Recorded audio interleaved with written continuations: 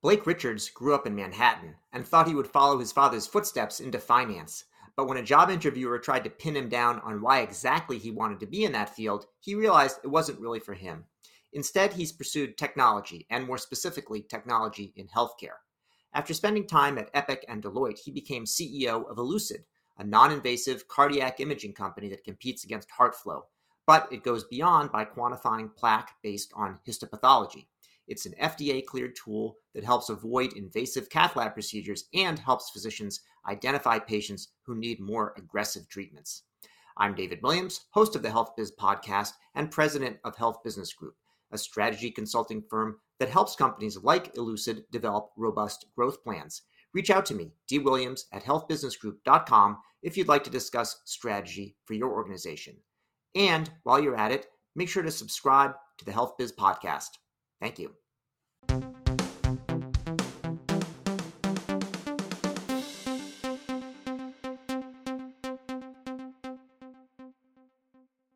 Well, Blake Richards, CEO of Elucid, welcome to the Health Biz podcast. It's a pleasure to be here, David. I know you're going to elucidate many aspects of the company, and let's start with your childhood. And what was your upbringing like? Did you have any childhood influences that still stick with you today? Sure. So I actually grew up in Manhattan, which is perhaps a bit of an abnormal childhood, but I very much enjoyed it personally and was always drawn to math and sciences. That's where I excelled. That's where I had the most interest. Pretty much loved problems that had an answer, that you were driving towards a truth that was known. But it did allow for creativity in the way you went about it. And so in terms of influences, I had several teachers in those subjects, but also my father was probably the biggest driving force.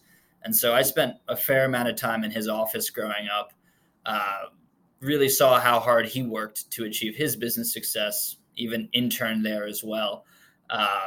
But had thought that was the career I was looking for, had considered a career in finance, but it really didn't have the level of excitement that I was interested in, and not something I wanted to spend all of my time doing for however 30, 40, 50 years. Yeah, fair enough. Where'd you go to high school? I went to a Catholic school called Loyola. Okay, got it. So then where'd you go from there once you disappointed your father by not going into finance? So I went to undergrad at Duke University. So I majored in economics and statistics, thought I was going that path, did the necessary internships at all of these firms. I'll say that during one interview, I was actually asked the question at the very end of it, why I explicitly wanted a career in finance. And I gave the form answer, but when I really thought about it, I didn't have a fantastic answer for that. And I very much always enjoyed the technology aspects of finance and had always kind of found a way to be more involved in those when I was at those various internships. So I realized that was really the career path I was more interested in. And on the technology side, I wanted to go into a space where technology was making the most drastic improvements and was actually helping people. And that's what led me to look into medical technology and actually brought me over to Epic Systems. Nice. So Epic is not in Manhattan. Epic is very much not in Manhattan. It is in Verona, Wisconsin, which is a town at that point of under 10,000 people. Which is about the size of a couple of blocks. I was going to say, yeah. I came from. Yeah, nice. So then from there, so you were at Epic. What did you then find that, you're probably that person that asked you the interview question in finance probably did you a pretty good favor by really framing it like that. And then when you had the realization when you were at Epic, how did Epic line up with what you were expecting? And then where did you go from there? Oh, I actually loved my time at Epic. I was there for close to 5 years. Originally started on the revenue cycle management side. So it did combine a little bit of the finance aspects that I had previously, but moved into more work, more in touch with the development side, being able to then see all parts of the health system, getting involved in clinical operations, being able to use strategy, being able to take and design technologies specific to the organization to enable the objectives they were seeking. And working for Epic was great. It's kind of shit, but they were the leaders in the field. They still are the leaders in the field. So being able to work with the best technology available and having the resources to innovate, to lead rather than follow, it's a pretty great situation to be in. And so I eventually moved on to focus more so on patient confidentiality and compliance, which touched many different aspects of the healthcare organization and allowed me to be involved both in strategy, but also in R&D efforts and coming up with custom solutions for individual organizations that had very unique problems, or as well adjust to changing regulations or changing best practices to roll something out across all of the organizations, the several hundred that Epic works with. Great. And then when did you go from Epic after that? What did you do? So from Epic, I spent a bit of time in strategy at an AI-driven healthcare startup, but then I went back and earned my MBA at Columbia Business School.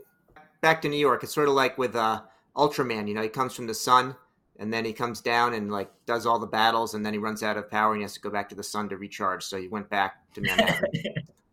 Absolutely. I'll say it was a welcome return. Yeah, very good. So then I show before you were CEO of Elucid, which is your current role, you were an advisor somehow. So how did you get involved with Elucid, and what's the path been like there? No, absolutely. So the founder of Elucid, Andrew Buckler, who's our chief technology officer, spent 30 years leading R&D efforts at the various large imaging companies before founding Elucid. We had gotten in contact through a mutual colleague, and he had reached out to me while I was at Epic and began helping him with interoperability, basically with the EMRs and PACS, basically how you need to design a software to be able to integrate. And that interoperability is necessary for deployment that's integrated into the workflow at these various healthcare systems. But we had very enjoyable conversations during that time and just stayed in touch. And so as my career progressed and I saw the progression of Elucid as the technology went from its earliest prototype to what became an FDA cleared product and platform that we moved really far beyond at this point, we just got along very well, and I became more involved on the business side, more involved in the operations, more involved on the finances, obviously, and started spending more and more hours a week working on Elucid-related tasks. And I loved it, and I was serving a need within the organization. And we got to a point where I had been at Deloitte for several years working as a life sciences management consultant, which is a fantastic experience and exposed to many different exciting new technologies and spaces. But we got to a point where it made sense for me to come in full-time as CEO. Nice. So when you think about Elucid, I mean, any company that's starting up and growing needs some sort of a real problem that it's attacking. So what's the problem that Elucid is addressing, and what's the extent of the impact of that problem? Yeah, so we're addressing the biggest problem, or at least one of the biggest problems, and that is coronary artery disease. So cardiovascular disease is the number one cause of death in all developed countries, the number one cause of disability. But it doesn't necessarily get that amount of attention and recognition sometimes. And the tools that we're using to diagnose cardiovascular disease haven't advanced as significantly as you might expect, given the impact of such a problem. So we'll call it 35 million patients each year are assessed globally for coronary artery disease, about 10 million in the US alone. So this is a big problem, and people are suffering needless heart attacks and strokes that could be avoided if the diagnosis were more specific and gave the physician more information about how to treat that patient's disease specific to the individual. So I'm guessing, that's where your solution focuses, but what is it really? And, how does this technology work? What's different from all the other things that I hear about that are out there? Yeah, absolutely. So we're addressing two main issues at once, and I'll talk about what we're doing in the future later on. But what we're doing right now is addressing two main problems. So as you get older, as your family history dictates, as your lifestyle dictates, whether you're a smoker, various reasons, plaque builds up in your arteries. And as that plaque builds, it may have the propensity to rupture, to break away from the artery wall, to stop blood flow, and cause an event like a heart attack in the coronary or a stroke in the carotid. And so tools that we're using today to assess that risk are mainly based on the narrowing of the artery. So they're looking at stenosis as a proxy to say, all right, what is the amount of plaque that's built up? What is the likelihood that it will rupture? But not all stenoses are built the same. Some plaques are stable, unlikely to rupture. Other plaques are unstable or vulnerable and have that greater propensity. And that really depends on the plaque type. What we've developed is the only FDA-cleared software that is able to characterize plaque as though it were being looked at by a pathologist under microscope.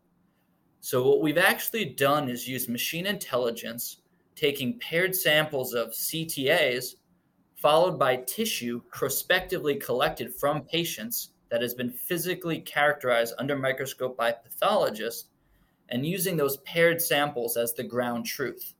So what we can do now is take in a new CTA, run it through these virtual tissue models, and rather than looking at just Hounsfield units, which are the black and white indications of density, but using intelligent characterization, tell you what tissue types you have. So how much lipid-rich necrotic core, how much intraplaque hemorrhage, how much calcification. And through this information, we give physicians a better understanding of what that likelihood of a plaque rupture is, so they can make care decisions more specific to the patient. On top of that, we're also measuring flow limitation. And so this is the standard of care known as FFR. It's a measurement of ischemia that's measured in the cath lab. And typically you send a patient to the cath lab for an invasive coronary angiogram. And what they're doing is measuring that flow limitation, which is the pressure differential across the stenosed region. Basically, they're using a guide wire and they're measuring that flow limitation. And based upon that, they determine whether or not to revascularize, typically a stent. Problem is, over half those trips to the cath lab don't result in revascularization. So it's an unnecessary trip for patient, provider, and it's a suboptimal use of cath lab time. By measuring this non-invasively, we can avoid those millions of unnecessary trips to the cath lab and inform a patient from one analysis, what's their likelihood of event, is the appropriate treatment path to go to the cath lab, or should this patient potentially be put on a more intensive therapeutic regimen? So it sounds like, this advanced imaging that's non-invasive, that's typically done, it's, looks cool and it provides some information, but it's sort of a proxy or an assumption about what's going on functionally based on one measure. And then, although you can do the same sort of measurement if you take somebody to an invasive procedure, in other words, the cath lab, a lot of times that's not necessary. If it were always going to be necessary, it would be nothing special to be able to do it non-invasively, because you have to do an invasive procedure anyway if you're going to revascularize. But there's a lot of people that are going unnecessarily, and it's expensive, and it's bad use of cath lab time. It also could be dangerous to the patient. You don't want to go to the cath lab if you don't. Have I understood correctly? Exactly. I'll add one thing on top of that, though, is there are patients that are in need of more intensive therapeutics or even potentially revascularization that aren't being sent to the cath lab because it's not perceived as high risk due to just the CT scan alone. So what we're able to do is not only reduce unnecessary procedures for those that don't require revascularization, but we're able to direct patients who are at higher risk to the appropriate intervention, be it more intensive therapeutics or be it that trip to the cath lab. Got it. So that's the vulnerable plaques that you referred to, that someone may look like they don't have that much in terms of a blockage, but what they do have could actually be vulnerable, and it could detach and they could have a heart attack or a stroke. Correct. So it could be flow limiting or it could be unstable, and the physician will choose the treatment pathway based on the outcome, understanding the vulnerability to plaque, but as well understanding the flow limitation. And we believe those two measures together are ultimately necessary to decide which course of treatment is best for each patient. Great. So you're not the only one probably to have made this realization. And although the founder was working on it for 3 decades, there's at least one well-established competitor that does something similar to what you're describing. Are you just a kind of a me too with them, or is there something special that you offer in addition or above and beyond? What we're doing that's special, and we're the only ones doing this, is quantifying plaque validated against histopathology. And so let me explain what that actually means. I've talked about how we've developed our software, but let's look at how other people are actually quantifying plaque. What they're doing is looking at the Hounsfield units. So you may see this in a CT scan, the relative lightness or darkness of the image, and they're using that as a proxy to try to estimate which plaque types are stable versus unstable. And so they characterize plaque as low attenuation plaque or non-calcified plaque or calcified plaque. But these are measurements that only exist in imaging. They don't exist in biology. Their truth standard is a human eye versus our truth standard, which is actual tissue. And so what's interesting to note, though, is the tissue types that we're characterizing, lipid-rich necrotic core and intraplaque hemorrhage, they're heterogeneous in nature. What that means is they do not have a uniform density, so it's impossible to measure them using Hounsfield units because they fall into multiple different buckets that would be categorized there. So instead, tools that are looking at Hounsfield units are creating another proxy for estimating the tissue type, and it may be better than stenosis, but it doesn't get down to the actual biology, and there's no way to truly validate the accuracy. So on the FFR side, we are fast following a competitor, but on the plaque side, we are blazing the trail as we are the only ones that have done this. And trust me, it took a very, very long time to develop this technology, to protect it with the IP, to pull in all of these clinical specimens, and to even come up with tools for how to validate the accuracy. This was a lifelong project. So I think you mentioned that there's prospective samples that are taken and use that. Did I understand that right? That you have to take some sample from the patient, and that could have some downside depending on what you're doing. What's involved in that? Yeah, so these are patients that had a CTA scheduled, followed by a invasive surgical intervention in which we actually removed tissue. So this took several years and multiple sites for us to collect.